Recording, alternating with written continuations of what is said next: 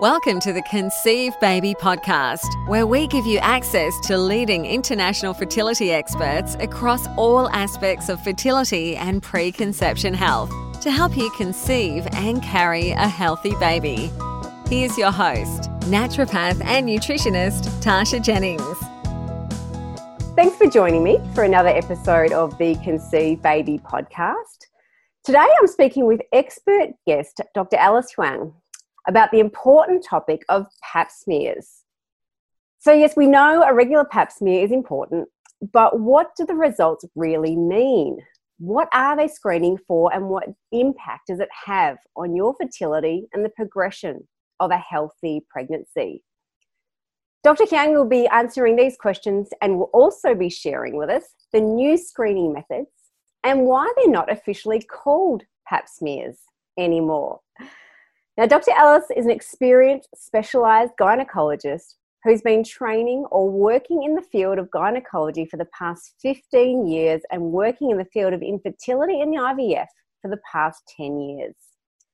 Dr Huang specialises in IVF and fertility treatments, fertility preservation and egg freezing, ovulation induction and cycle tracking, endometriosis and laparoscopic surgery, fibroids and myomectomy surgery, abnormal CST and colposcopy, PCOS, abnormal vaginal discharge and recurrent vaginosis. Dr Huang's professional practice is not just built on evidence-based medicine, but also on a holistic understanding of the individual. She understands that it's the small things that make the difference between good and exceptional medical care. She is equally comfortable conversing in English as she is in Mandarin, of which I am very envious. Ich spreche ein bisschen Deutsch, but I do envy those who can speak multiple languages well. Welcome, Alice. Thank you for having me today. Well, thanks for taking your time out of your busy schedule to talk with us today about this really important topic.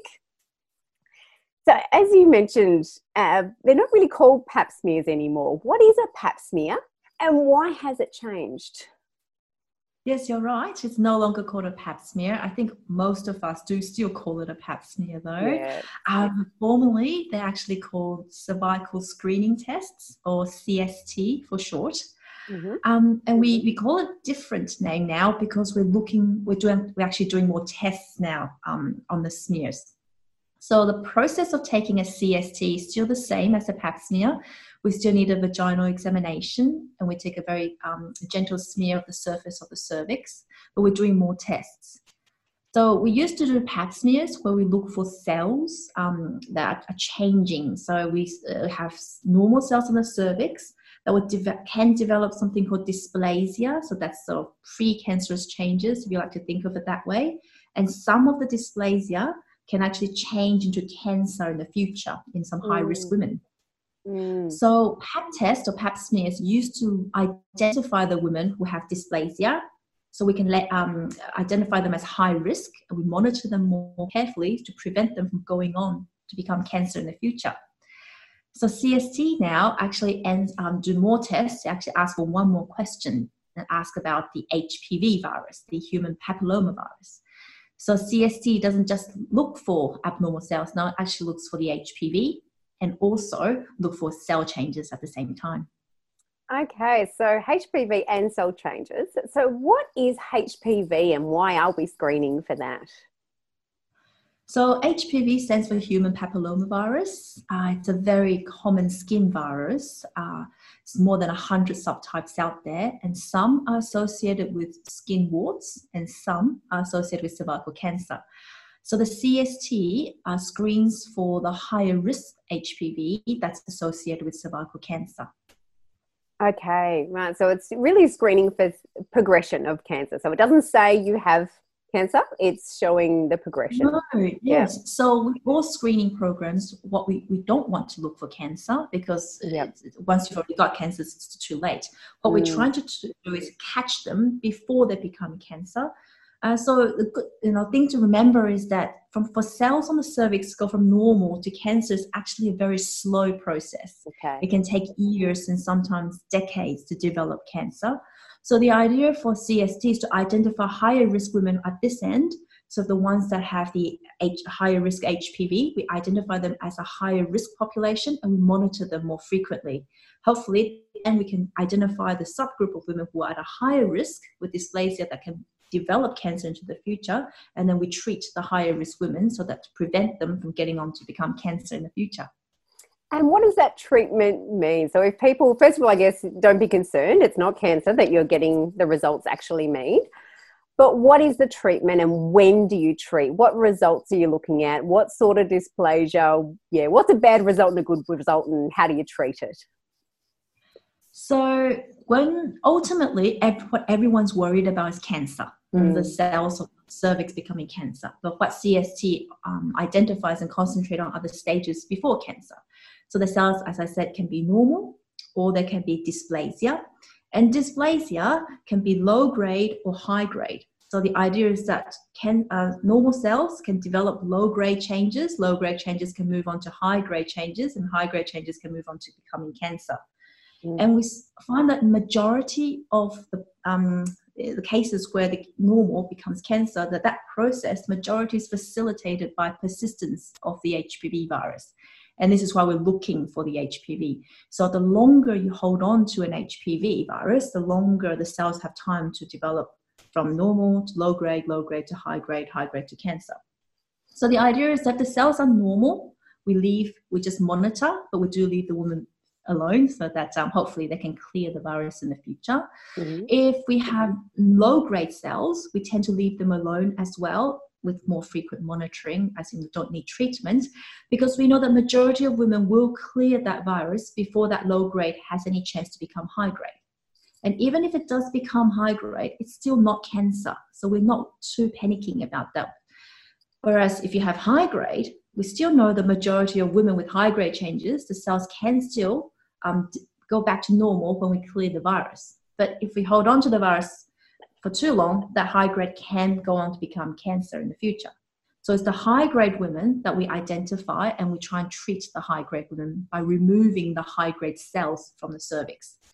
So we don't treat the root cause of the situation. The root cause is the virus. We can't treat that, but we can remove the high grade cells if we identify them, so that we leave nothing in the body that can go on to become cancer in the future. So with the HPV, as you mentioned, there's no treatment for it. We do naturally clear it from our body. What can we do, I guess, to support ourselves? First of all, not getting it is the aim. And if we do have it, what can we do to help our body eradicate that virus if there is no treatment? Yeah, so we do have an immunization program for kids in high school before they become sexually active, because we know that the higher risk HPV especially contracted through sexual exposure, sexual activity. Barrier contraception like condoms doesn't actually stop 100% the transmission of HPV because it's a skin virus, so we can't cover the skin completely. But what we can do is we can offer HPV vaccines to kids in high school, for boys and girls in high school, hopefully before they become sexually active, so it protects them against a higher risk HPV. We currently give them Gardasil 9, which protects against 9 strains of HPV. And the idea is that once they've gotten the vaccine, when they do become sexually active, that if they become exposed to those HPV, they won't get those HPV. But even if they do become exposed to HPV, still nothing to worry about. More than 90% of sexually active population would have exposed themselves to an HPV sometime in their life. So it's almost considered a natural part of being sexually active to have an HPV. So the good news, as you mentioned, is that most of us clear an HPV with no treatment in time. About 80% of us within the first 2 to 3 years of exposure. Things that we can do to help facilitate that is to look after our immune system. The more robust our immune system is, the faster we can clear a virus. And the faster we clear a virus, the less time the cells have a chance to move on to the next stage of development. One thing that we really should avoid is smoking. we know that smokers are 3 times less likely to clear the HPV virus, compared to a non-smoker. So with all my ladies, whether they're trying to fall pregnant or not, I would, and they're smokers, definitely talk to them about another good reason for stopping smoking, because it will help them clear the virus a lot faster if they can stop the smoking. Yeah, I like to hear that. So getting healthier, stopping smoking, I guess, stop putting the toxins in your body, all the lovely nutrients, good food, zinc, vitamin A, vitamin C, all those things to help our immune system along is the best treatment for HPV. Now, you mentioned the vaccine obviously is given to teenagers before they're sexually active. Is this something we can take as we're older? Yes and no. Yeah.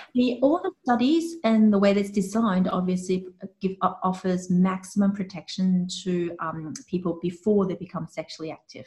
So what that means, like any vaccine, it's really only useful if you get it before you become exposed to the virus. It does protect against 9 strains of the HPV. So if someone has already become exposed to all 9 strains of the HPV in the vaccine, then the vaccine will not be helpful. Yeah. It's very unusual to come across someone who has already had all 9 strains of the HPV in the vaccine, though. So when I do see women with high risk HPV or abnormal cells, I always do talk to them about the vaccine. It can offer partial protection, as in it can offer you protection if for the strains in the vaccine that you haven't become exposed to before. So, younger women, young women who I would think that they may have different sexual partners in the future, I would say would be more useful. So the older women who, already in an established relationship who's unlikely to become exposed to new strains of HPV may not be as helpful in them. Things to think about when we're thinking about vaccine out of high school is that it is not supported by the PBS program. So what that means is that it's not paid for by the government. Yeah. So there may be cost implications for the 3 injections that you need to have a full course of vaccination. Right. So it's a course. It's not a once-off. It's a course of vaccination. Yes. That is not 3 covered. Correct. So if you've been exposed to HPV, do you develop antibodies? Can you be re-exposed to the infection and get it again? I think the truth is we don't exactly know. It is a virus, and our immune system do to some extent give us protection through antibodies. That's right. But there has been some suggestions that you can get reinfected by the same strain of HPV, but that is not a common situation in nature. Yeah. And the thing is, the vaccine really only protects you against 9 strains, where there are more than 100 strains of HPV out there. Right.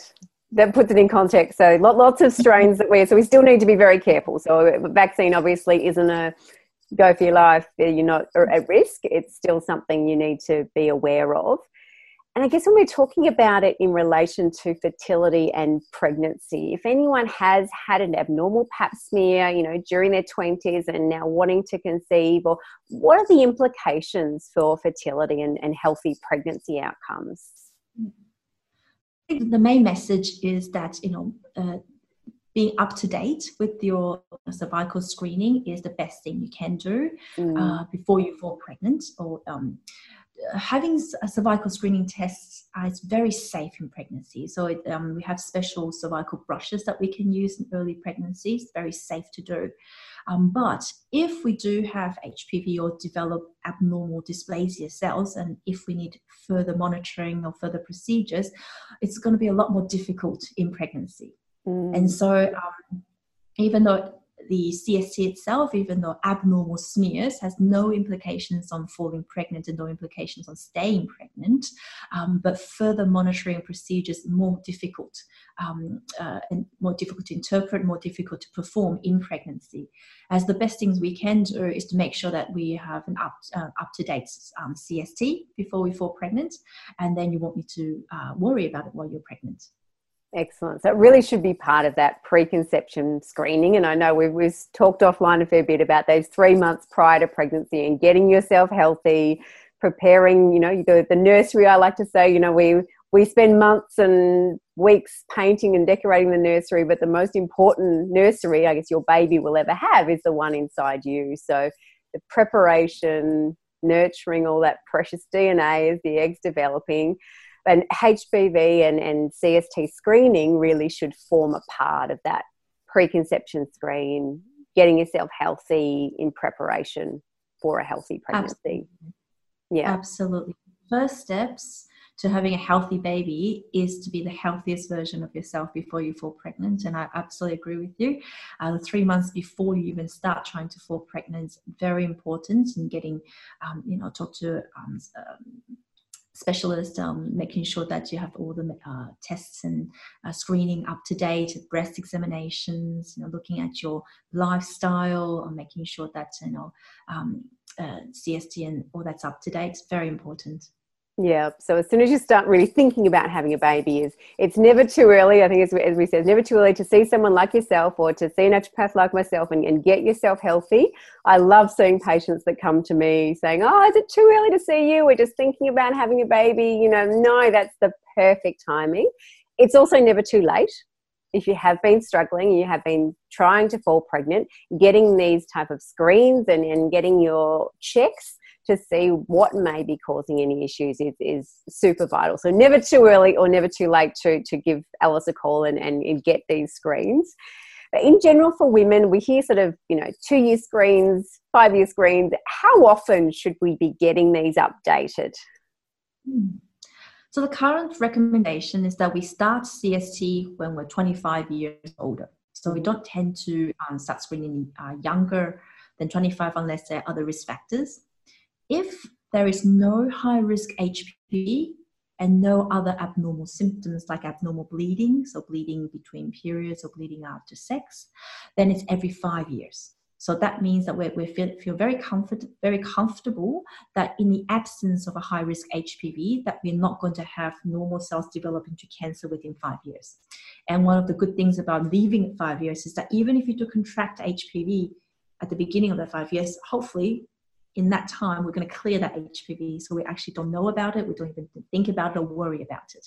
Yeah. But if we do have a higher risk HPV, then we'll be ending up doing yearly smears to make screening for the cell changes to make sure that while we have that HPV, the cells hasn't had time to move on to low grade, high grade, and beyond. And so if the cells are normal and low grade, we tend to leave them alone because majority of the cases, they will clear that virus within the 12 months and then the cells will go back to normal. If it's high grade, even though we still know majority of them will clear as the virus is cleared from the system, we would treat the high grade so that we leave nothing in the body that has a chance to move on to the next stage. So getting them up to date, and obviously a screening preconception is going to be good in your preconception kit. But I guess if someone has, listening to this and they have had abnormal pap smears or CSTs, we now call them, or HPV, I guess the good news is there's no long-term implications on fertility as long as you get yourself healthy. Obviously, we hope you stop smoking if you're thinking about having a baby. But improving your health, getting a good diet, boosting your immune system, taking a good prenatal, like isocyanate nutrients. That reminds me, I must give you some more samples for your patients, but a good prenatal multi, get your zinc, take your isocyanate nutrients 3 months beforehand, getting yourself healthy and in a good position to fight off the infection and go on to achieve a healthy pregnancy, hopefully. Absolutely. Yes. So is there any other implications for pregnancy? If pregnant women, I guess we talked about the screening in pregnancy. So if you do need a screen in pregnancy, it is okay that you can still get screened, but you're unlikely to treat during pregnancy. Yes, we prefer not to. If we can delay treatment, we prefer not to do that in pregnancy for obvious reasons. So it's the best thing is to actually screen, make sure it's up to date, make sure all the screening procedures. So if we have high grade, or if we're worried about high grade changes on the CST, we will not just go straight into treat. We actually have another procedure called colposcopy done to confirm if there's a presence of high grade. So colposcopy is a vaginal procedure. It takes about 10 minutes to do in a gynaecology clinic, and it's a magnifying look at the cervix. So a CST is just a blind sweep of a general sweep of the cervix. A colposcopy is a targeted look at the cervix, where we wash the cervix with different chemicals like acetic acid and iodine, and that's aiming to show up changes or dysplasia cells that we can send off for further testing and confirm if it is high grade or not. And it's only when we confirm that it is high grade on pathology that we do treat. So the colposcopy, when we do that, we usually need to take a small scratch of the cervix, a little biopsy of the cervix we can send away for testing. And if you happen to be pregnant at the time of doing colposcopy, which is still doable, but we prefer not, because one, is harder to interpret for the doctor, two, it's more uncomfortable for the woman, because when you're pregnant, it's just almost sensitive down there. And also, if we do need treatment, we don't really like interfering or cutting into the cervix while someone's pregnant, because we can place additional risk at that pregnancy. Yeah, so another reason to get it done early. So Absolutely. The first step is a pap smear, or CST, as it's now called, but as we sort of said, people are still calling it pap smear, so we'll use both. But if there are abnormal changes, it just means then you move to the advanced screening, so the colposcopy, which is a bit more, I guess, involved. First question I usually get asked around these things: is it painful? What is it like? How long does it take? If they do need to go into that next step, what's involved in a colposcopy, pain-wise and time-wise, for someone? Yeah. So it's a very minor procedure, but I think that the worst part is the anticipation. I think most women, when they turn up to my clinic for colposcopy, is very anxious. It really is a 5 to 10 minute procedure. From the woman's point of view, it's kind of like a pap smear. It's just a very, very long pap smear, essentially. We start with the same instrument, the speculum that we put into the vagina to have a look at the cervix. And then the cervix will be washed with acetic acid, which is vinegar. So it's going to feel wet and sloshy. Because it's acidic, it can feel a bit irritating on the vagina, so a bit burning kind of feeling. That usually settles down within sort of 5 or 10 minutes. Then we wash the area again with iodine, and the iodine doesn't hurt. It's just wet and sloshy again. The colposcope is a magnifying instrument that sits between the legs, but it doesn't touch the woman. So it looks scary, but it doesn't touch the woman at all. So the only thing that the woman can feel is a speculum examination, which is exactly the same as a pap smear or CST. If we need to take a small scratch of the skin of the cervix, and good news is that the nerve supply to the external surface of the cervix is not very rich. So it's not really perceived as pain. Most of them tell me they either don't feel anything, or they feel something like a draggy, sort of crampy feeling, like a period-like cramp. And that usually settles down very fast, within a few minutes as well. Heat packs, Panadol, Nurofen, things that people usually do for period pain, very effective for that pain if it doesn't settle down. And that's pretty much the whole procedure.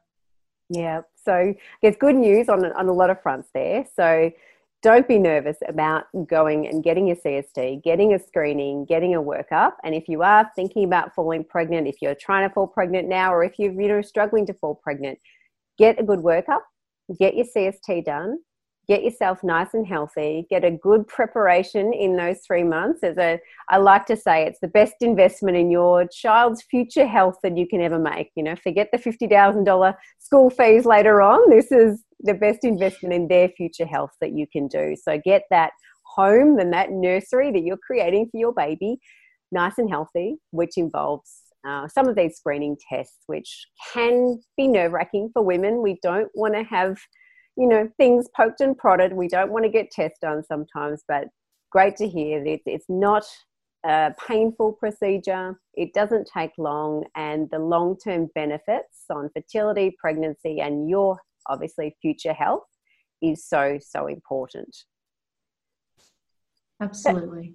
Anything else that you'd like women to leave with them with today, who are perhaps, in the nervous category, looking at pap smears, but trying to fall pregnant? What's your best advice to someone who's looking to fall pregnant soon? I think just reinforce exactly what you say. Before you fall pregnant, there's a lot we can do to prepare ourselves. If we're the healthiest version of ourselves before we fall pregnant, number one, it makes it much easier to fall pregnant, and number two, it makes the pregnancy a lot easier as well in terms of a smooth course. And number three, it makes the chances of having a healthy baby very high as well. So as you said, it is an investment.